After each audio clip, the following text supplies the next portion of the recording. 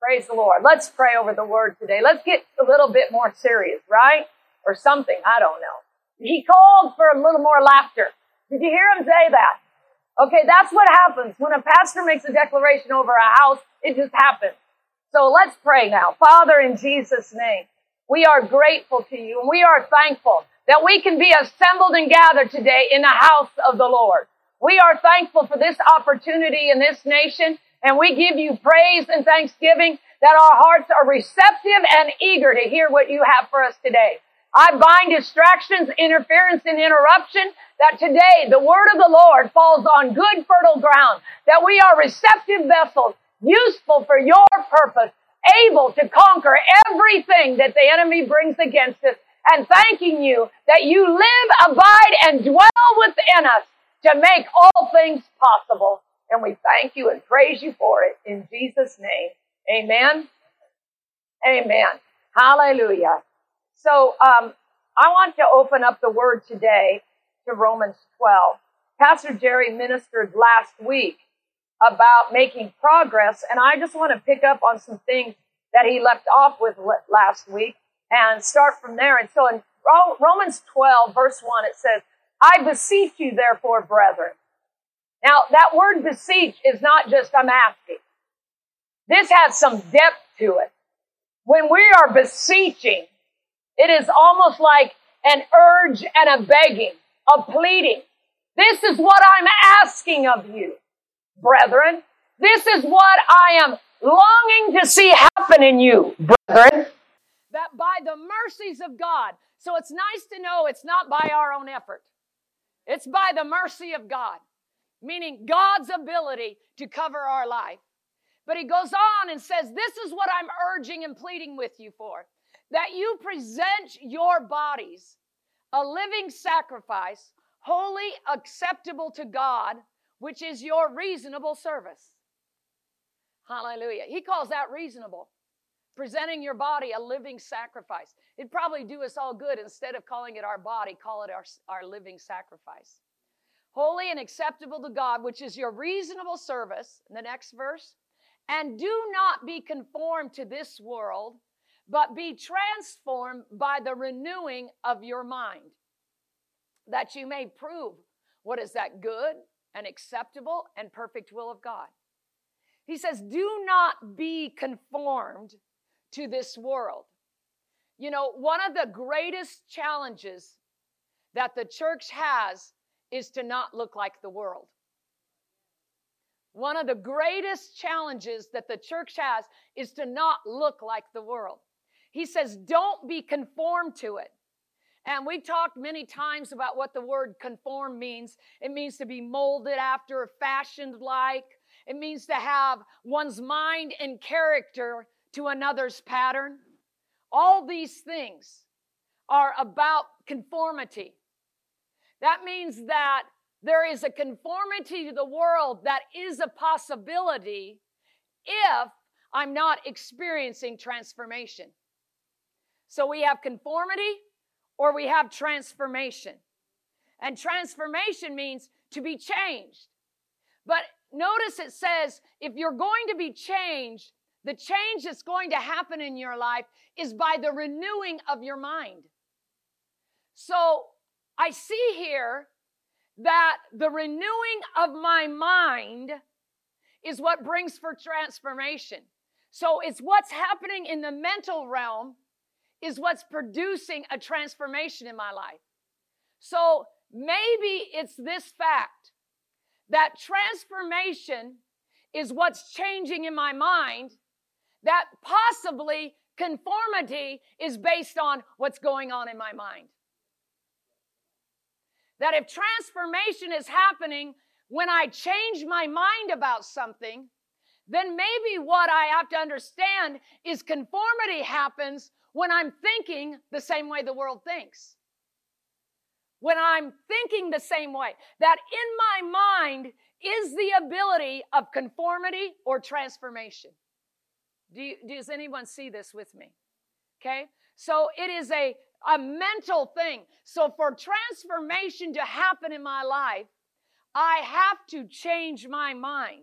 And then it goes on so that I can prove what is that good and acceptable and perfect will of God. And that word prove there is also used to be tested. But the word test here is an example of validating the genuineness of something. So if I will not be conformed to the world, but rather I be transformed or changed by the renewing of my mind, it's so that I can put before people what the genuine will of God is.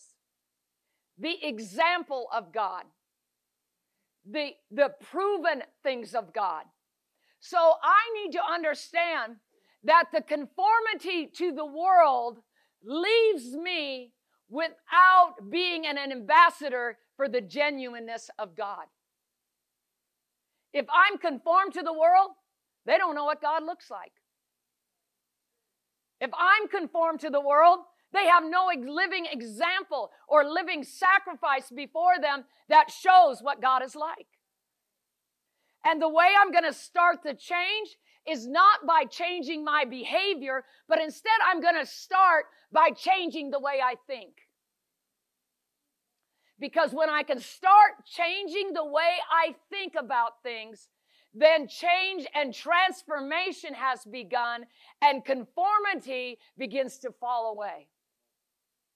So it's a mind thing. In fact, Ephesians 4:23 even says this, be renewed in the spirit of our mind. And it's talking about the contrast between the old man without God and the new man with God. And it says there, you have to be renewed in the spirit of your mind so that the old man dies and the new man is resurrected. So this is a mind thing. Now, I'm not about mind over matter and all that. This is about Jesus, okay? Let's just be clear on that, okay? This is about Jesus. But what he's asking us to do is not just change in actions, but he says change in the way you think.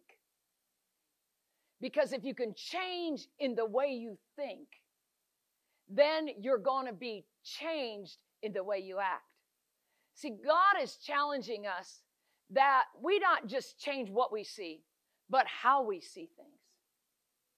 And right now, there's opportunity to look out in the world and see a lot of things. But how are you going to see it? How are you going to see it? Are you going to see it as an opportunity for God to invade and show something the world has never seen before? Or are you going to see it as a way of, well, look what they're doing now. We're all going to hell in a handbasket. Glad I got Jesus. At least I'll go to heaven. Things are crazy out there. And what we have to do is we have to understand that as the church of the living God, we are not called to conformity and making life simple in darkness. But instead, we be a demonstration of light that makes darkness tremble. Amen? Hallelujah. So let's go over to Mark chapter 8. Because it's a living sacrifice. Are you still with me? Okay. Mark chapter 8. And it gives us this understanding. Because right now what we're focusing on is not being conformed to thinking the same way the world thinks. And the world is can be used synonymously in Scripture as those in operation without God. It can even mean a time element. It can even mean the progress of darkness. It can mean all kinds of things in Scripture when it's referring to the world. But what we have to understand is God is expecting there to be a church in the earth that doesn't look like the world. God is expecting that. He is expecting that there is a people that are not going to conform to the way the world does things, but they are so transformed by the way that they think that God can hold them and present them before humanity and say, this is the kind of life I want for all of mankind. That's what he's wanting to do. And in order for us to achieve this, we have to start out presenting our bodies as a living sacrifice. So it goes here in verse 36 of Mark chapter 8. For what will profit a man if he gains the whole world and loses his own soul? Or what will a man give in exchange for his soul? Now, if we backed up to verse 35 in the same scripture, it says, whoever desires to save his life will lose it. Whoever loses his life for my sake and the gospel's will save it. And he's talking about who's willing to give up their God-appointed life for just living like the world. And he's saying that in this passage, everyone has an element of an exchange in their heart and mind. Everyone in their heart and mind has what we could say a value system of what's right in exchange. In fact, let's go to the Passion Translation in that verse 37. It says, and what could be more valuable to you than your own soul or your God life? What is more valuable to you than your God life? Now, each and every one of us has a value system, okay? And let me say it this way, because you're all wondering what kind of props we're going to use, right? How many of you came in today and thought, oh, Trudy must be speaking because we have props today? How many of you thought that? I want to know. Hallelujah. I haven't figured out if I need to prop me up or it helps me prop you up. I haven't figured out, but we have props. Hallelujah.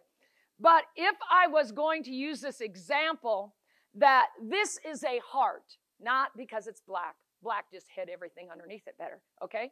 It's a heart. And in your heart, there is positions. There's positions in your heart. And in your heart, there is different things. There is the need for recreation, entertainment, playtime and toys. Okay, your motorcycle, Doug, is your playtime. There's nothing wrong with that affection in your heart. Needing times of breaking away and doing something fun, doing something enjoyable. There is, even for some people, there's a value in the heart, and it's this: money. It becomes valuable to the heart. Now, we know that all of us need basic things: food, water, shelter, etc. So there is a need to place some value on that, right? You need some cashola to operate. Does anybody else get that besides me? Okay. How many of you know that the biggest problem we've got is that you can get cashola without any labor? That's a problem, right? Amen. Hallelujah. Okay, here's another one. Family. Family can become valuable to the heart. Every mom says, yes, amen, that's right. Right? Valuable, okay? Let's see what else have I got in here. All right, here's one. The phone. It's not that the phone is, but we value relationships, other people. And that phone, okay, 20 years ago, it was non-existent. I just went on a youth retreat. I don't know if any kids on that retreat were phoneless. Some of them left them behind at the request of the parent. But it's like, this is a lifeline. But if you needed 911 out in the middle of the desert, that becomes very valuable, right? Okay. How about the house of God? The house of God has value in the heart, doesn't it? It becomes valuable in the heart. The house of God is to propagate an atmosphere that makes it easy for you to allow God in. That's what the house of God is designed for. to create an atmosphere where you find yourself, when you leave the house, more willing to let God in than you did when you came in. Because all week long, you are being pushed to keep God out. And so when you come in, then you come into the house of God, an atmosphere is created, and you become more receptive to the things of God. It's of necessity. Here's one. It's called Me, Myself, and I. Sometimes me, myself, and I don't know if that'll stay up there. Can I see if it does do that? Becomes very important. Me, me, me, me, me. What about me, me, me, me, me? What about the way I feel? What about what I want? What about me, me, me, me, me, me? And it becomes very valuable to us in our heart, all about me. All about me. Well, here's a novel idea since we're in church. How about God? How about God having a place of value in our heart? See, we have, without knowing it, we have these positions within our heart of what we consider most valuable. And at any time, these things can shift. At any time, these things can change. At any time, these things can be altered. Because a crisis hits in the family, and suddenly, family is more important than work. Right?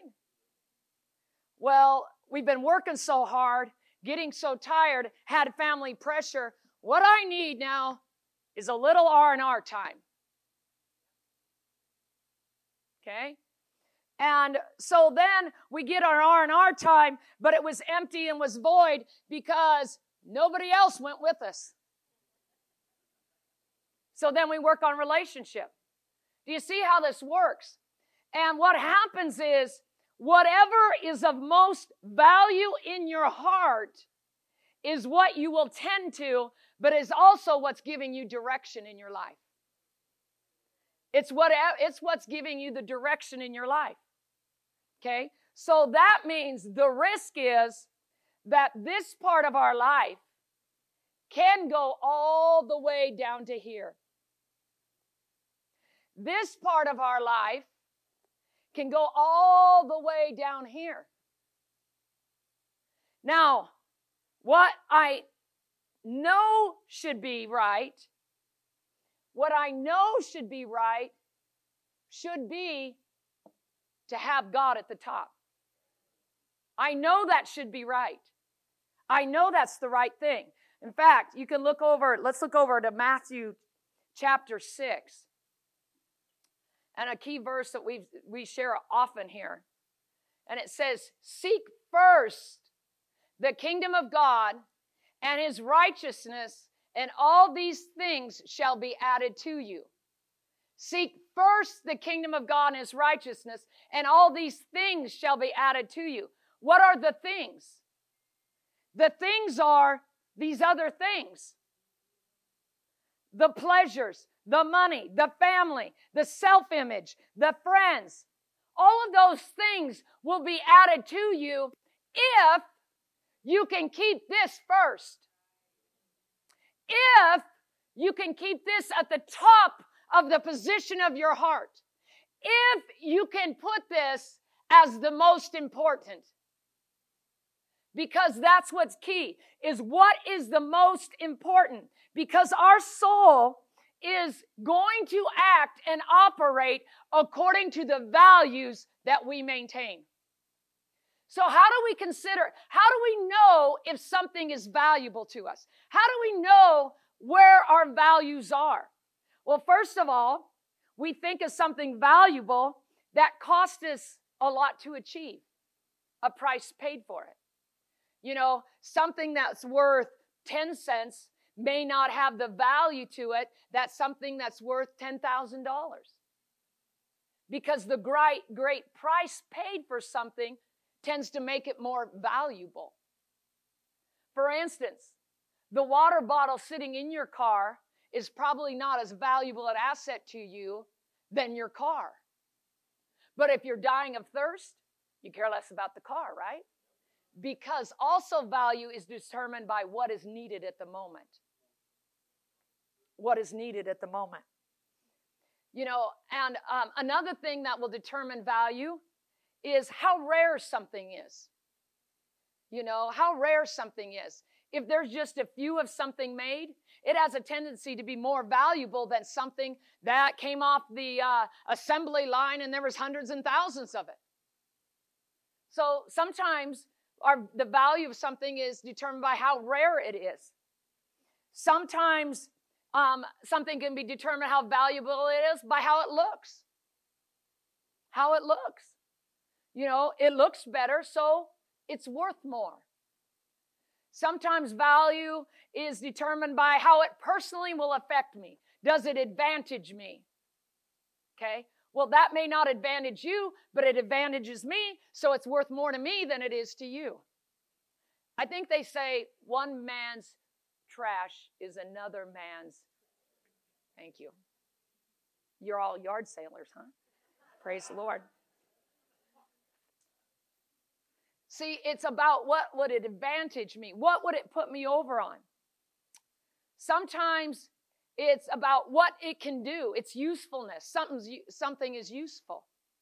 You know, a sledgehammer is not the ideal tool to work on your car engine. However, maybe you've got a rebellious car engine. I don't know. Or in our case, growing up, my sister ran it out of oil and the engine was seized. It did take a hammer. Anyway, so...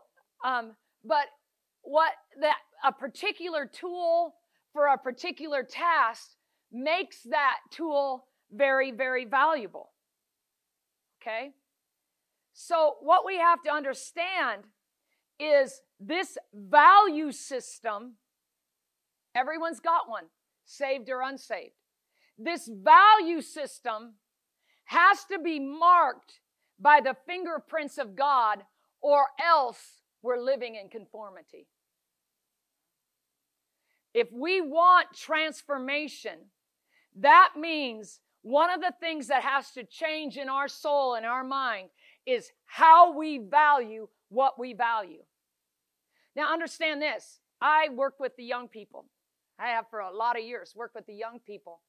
And I'm always shocked about how parents will put family in a position. Now, this is no slam on any of you parents, because you parents are perfect. Okay? You're perfect. But you, parent, are the one called to train that child how to live for God. And I hear things for that have come out of kids. Now, I said a long time, 35 years I've been working with kids, that they say this to me. Oh, I just have to tell them I've got a story to make up about my homework, and then they don't make me go to church. I just have to convince mom and dad of this, and then they won't make me do that for God. What does that tell me? The parent's value system is getting its leading out of family and not out of this. And I could use other things, other illustrations as well, okay? That's just one point I know that we can relate to. You know, and it could be, well, kids, you need to get a job. You need to work. You need to make money, okay? But if that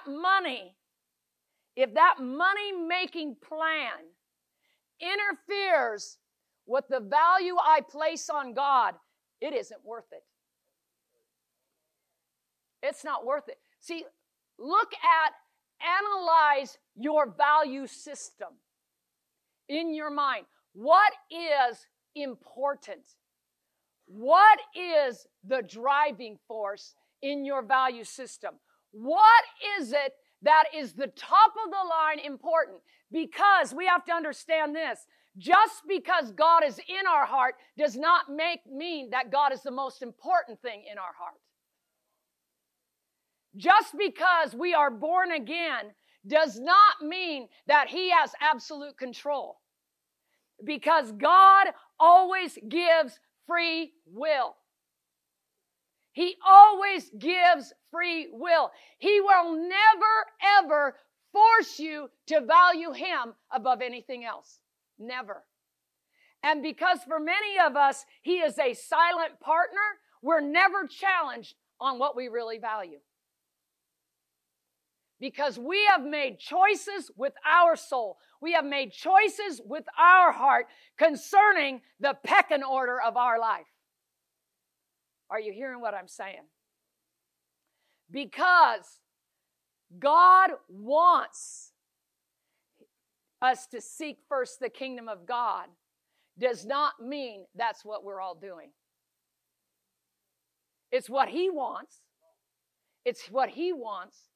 But yet it may not necessarily be how it's happening in our life. Do you remember in the announcements when I said sometimes you go to a church, they don't always say what you want them to say, but yet they say it so that we can progress and grow?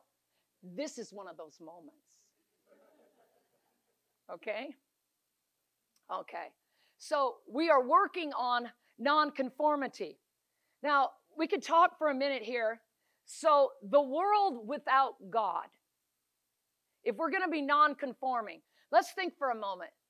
The value system of the world without God, what would be on the top? The money?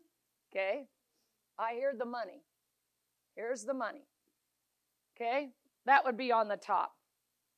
What would be on the bottom? Okay. The word. Probably the house of God down there too, huh? Okay. What else do you think? Probably, I'm guessing, self is one pretty well up there, don't you think? It's probably up there. Probably, I'd say this. Fun, pleasure, what makes me feel good. That's probably up there, right? You know, of course, we know there's a variety of different peoples out there that think different things. So what we got left, we could put this down here. We've got relationships, family. Some of you are probably fortunate even to be raised in an ungodly family, but yet was a family that followed family guidelines.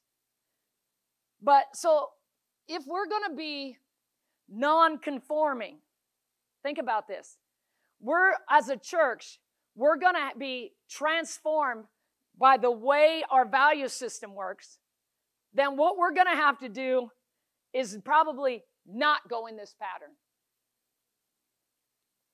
We'll probably have to not follow along with this, right? So we're going to have to make sure that this is not the order that we live by. Because our mission is to be an example of the good, the perfect will of God, the acceptable, the good, the perfect will of God, so that the world can see who God is, what he's like, and the life that he has for each and every person on the earth. So we're going to have to change this around. This is conformity to the world. This is not changing to be like God. This is the way the world sees things. And like I said, not every person in the world is just like this. Some of the people in the world are more about self than money, right? It's not always the same, but still it remains that what's on the bottom, until hell breaks loose in the house, until there's a problem, right? And then what happens?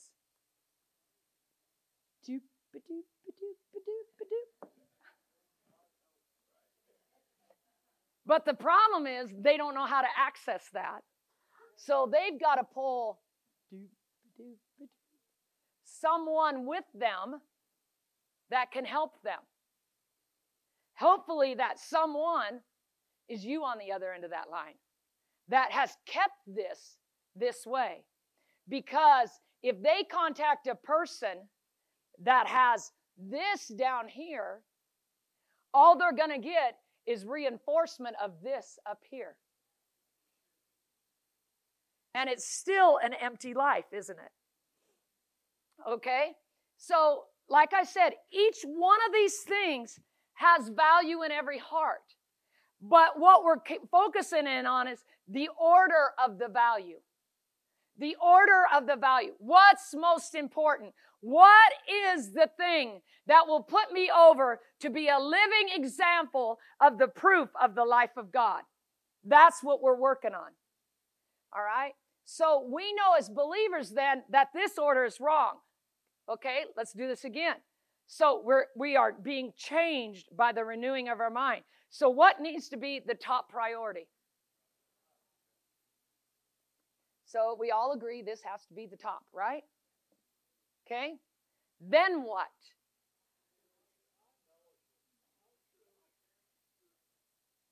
The fellowship, church. Think this?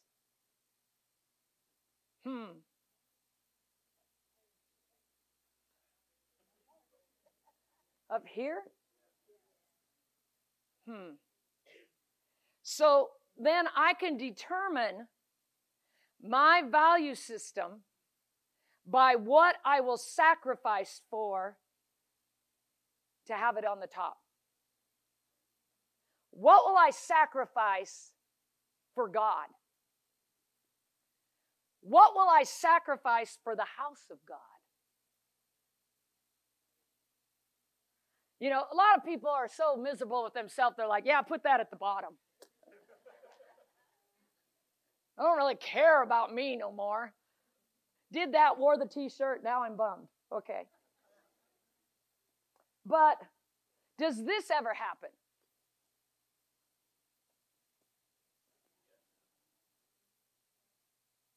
Does this ever happen?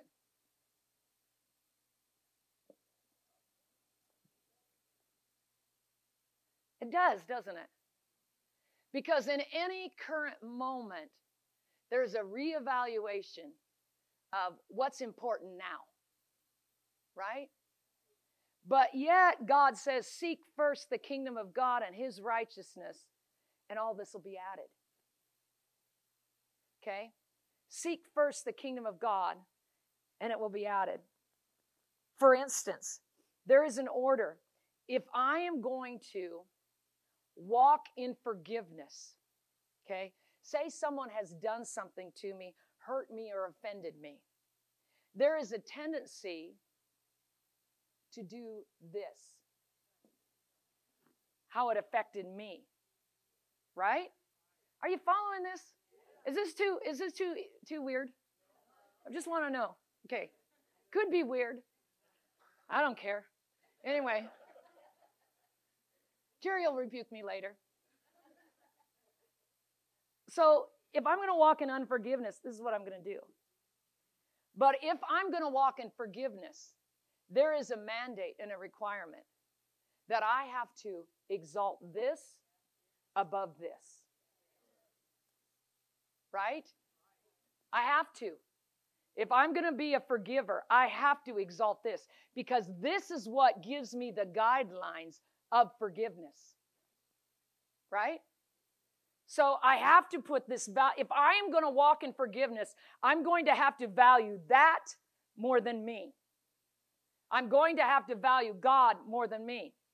So in the world, if someone was, let's say this, covetous in the world, because they're not in the church. Nobody's covetous in the church, right? So what that would do is that would move this down, put this up, and then the next thing, because it's covetousness, that would mean the care for other people has to be below it. The money thing is controlling me no matter how much it damages you because covetousness is operating in my life. I care more about the money than I care about you and I care about God. Do you see that?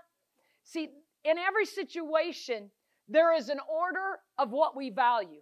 Every emotion we come up against, every challenge we face, every decision we make, there is a value system that's released into our heart to help us make that decision.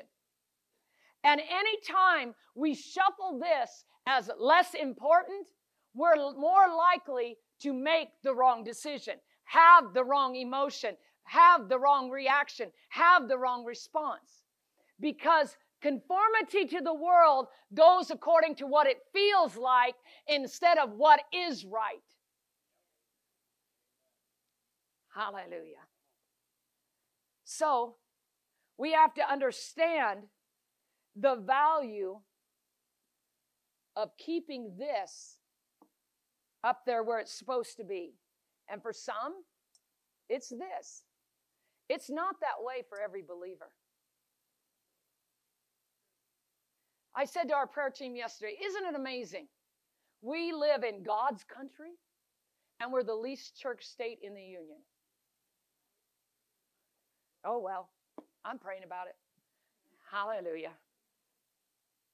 You know, I shared with you last fall, I believe it was, in September, when the Spirit of the Lord woke me up in the night. I don't mean I heard an audible voice. It was down inside me. And he woke me up and he said, would you commit to prayer as a calling and a position in the earth? And I thought, well, yeah, I'll commit to prayer.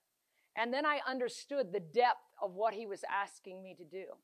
I understood it. And I was like, oh, why?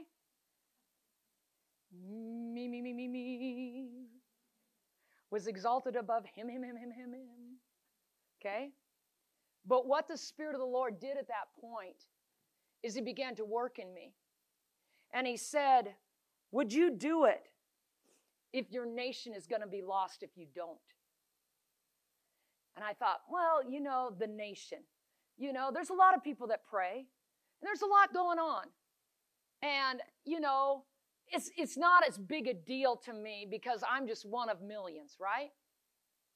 And then he said, would you do it if the state of Oregon would be lost if you didn't? Well, I live here, but you know, you can always move, right?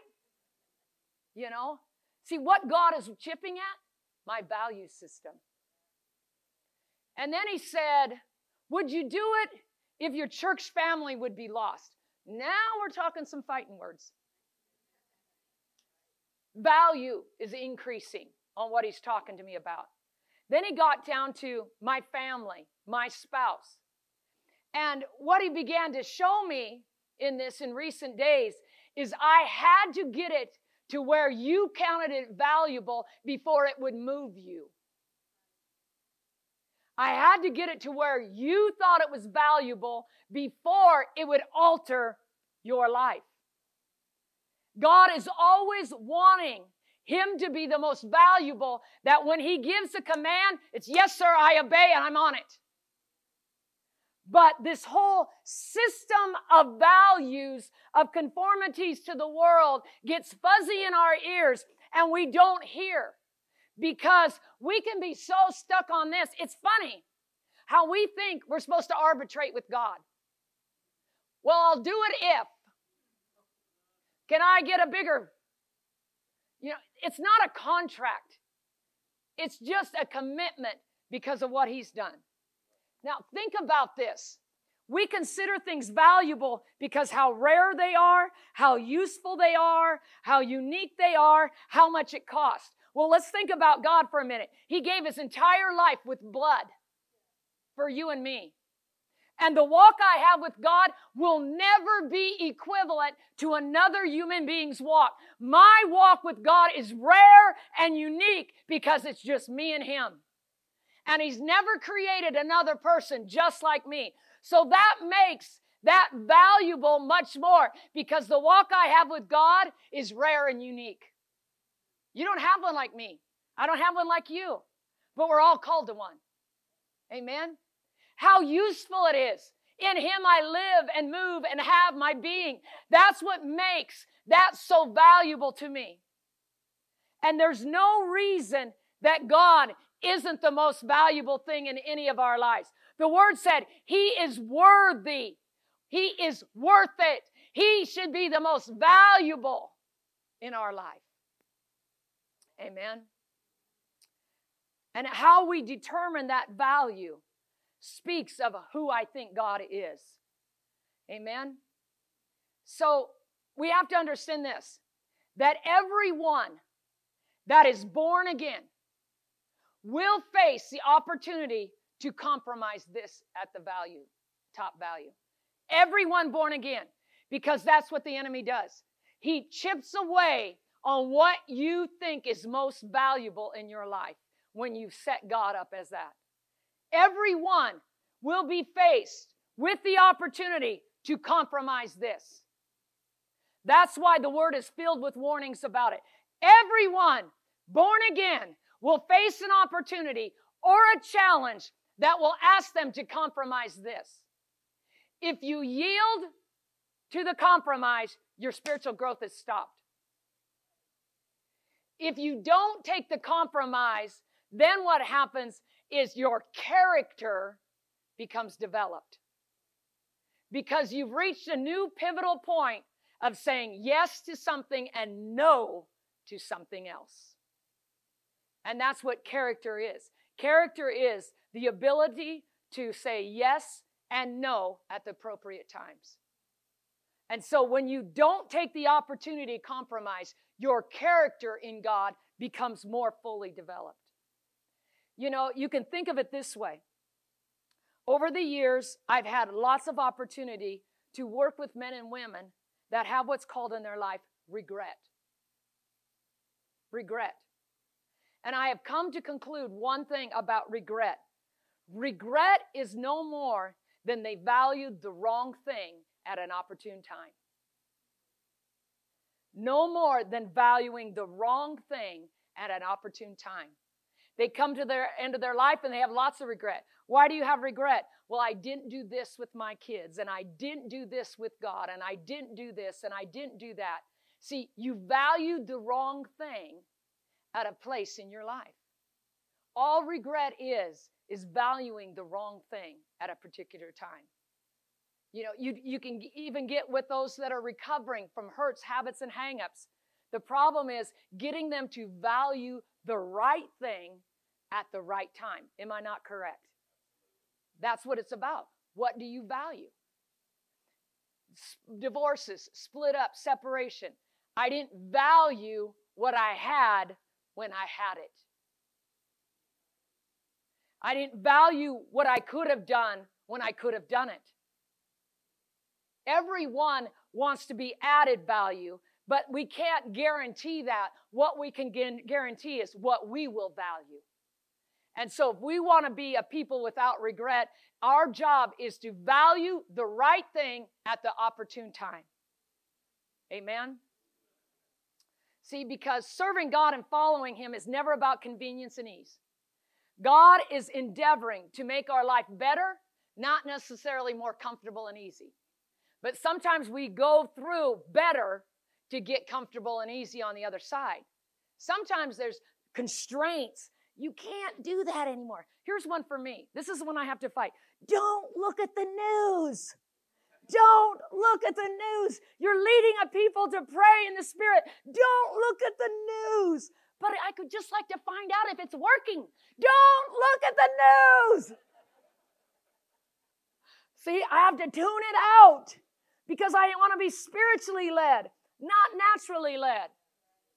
And so if I will put that aside, I can be better at leading prayer. I can be more efficient at leading prayer. But it'd sure be easy to pray about the headlines. But that's not what the call is. The call is to make it better, not easy.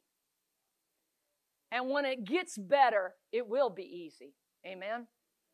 So, let's look at the reason it's so important to get God at the top.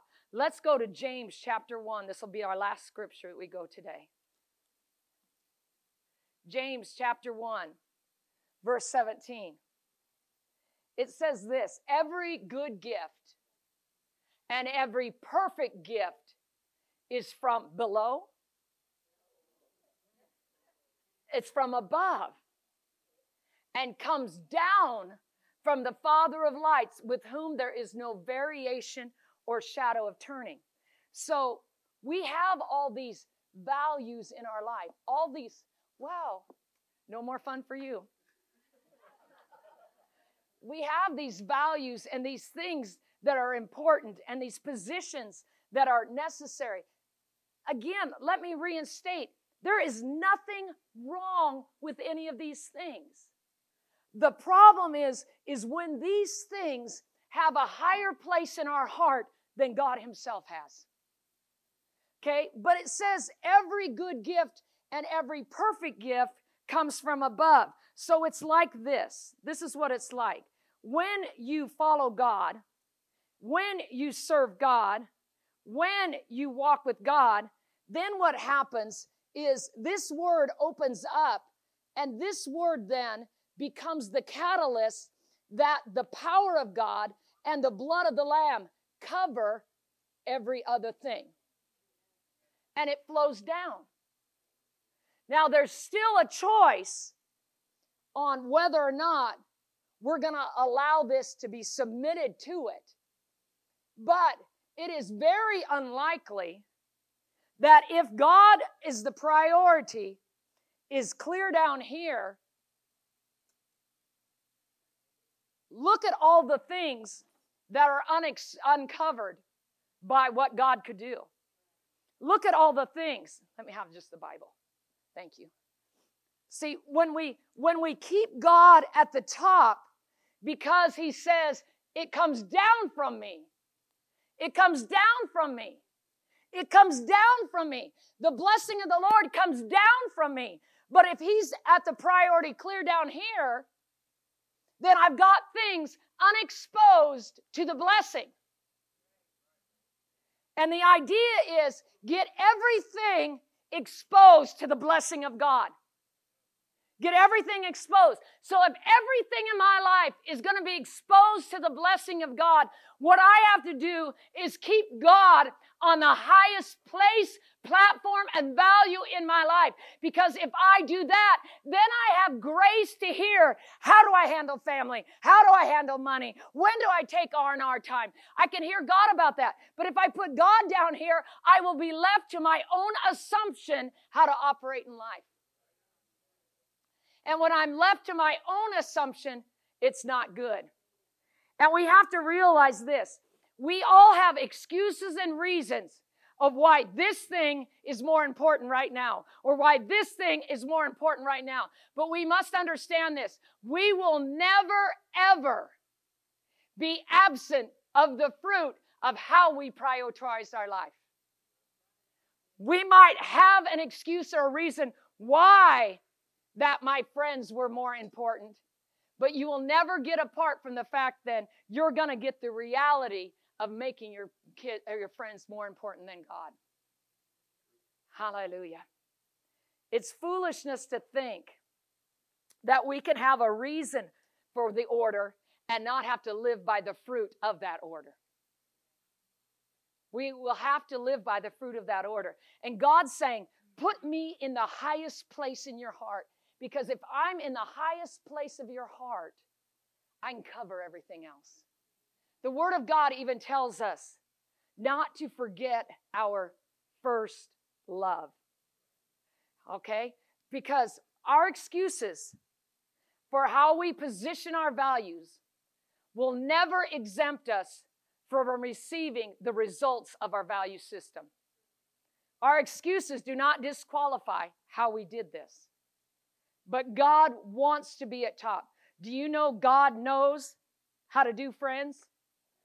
God has streets of gold. He knows something about investment and return. God knows how to have fun. It says he sits in the heavens and laughs at his enemies. Right? God knows how to take care of you and me. He knows how to take care of our family. He knows what works in relationship. He knows how to do service in the house of God. He knows all of that. But the key is putting him at the highest position of the heart so that everything that we need flows out of him down to us instead of us running a race all by ourselves. Amen? Hallelujah. So what we have to understand is that what we want to do is we want to set our values in line with him. set our values in line with him. Because when we set our values in line with him, we'll get the life that he is living. Amen? Which, in case you didn't know, it's better than yours and mine. Amen? Hallelujah. Did you get something today?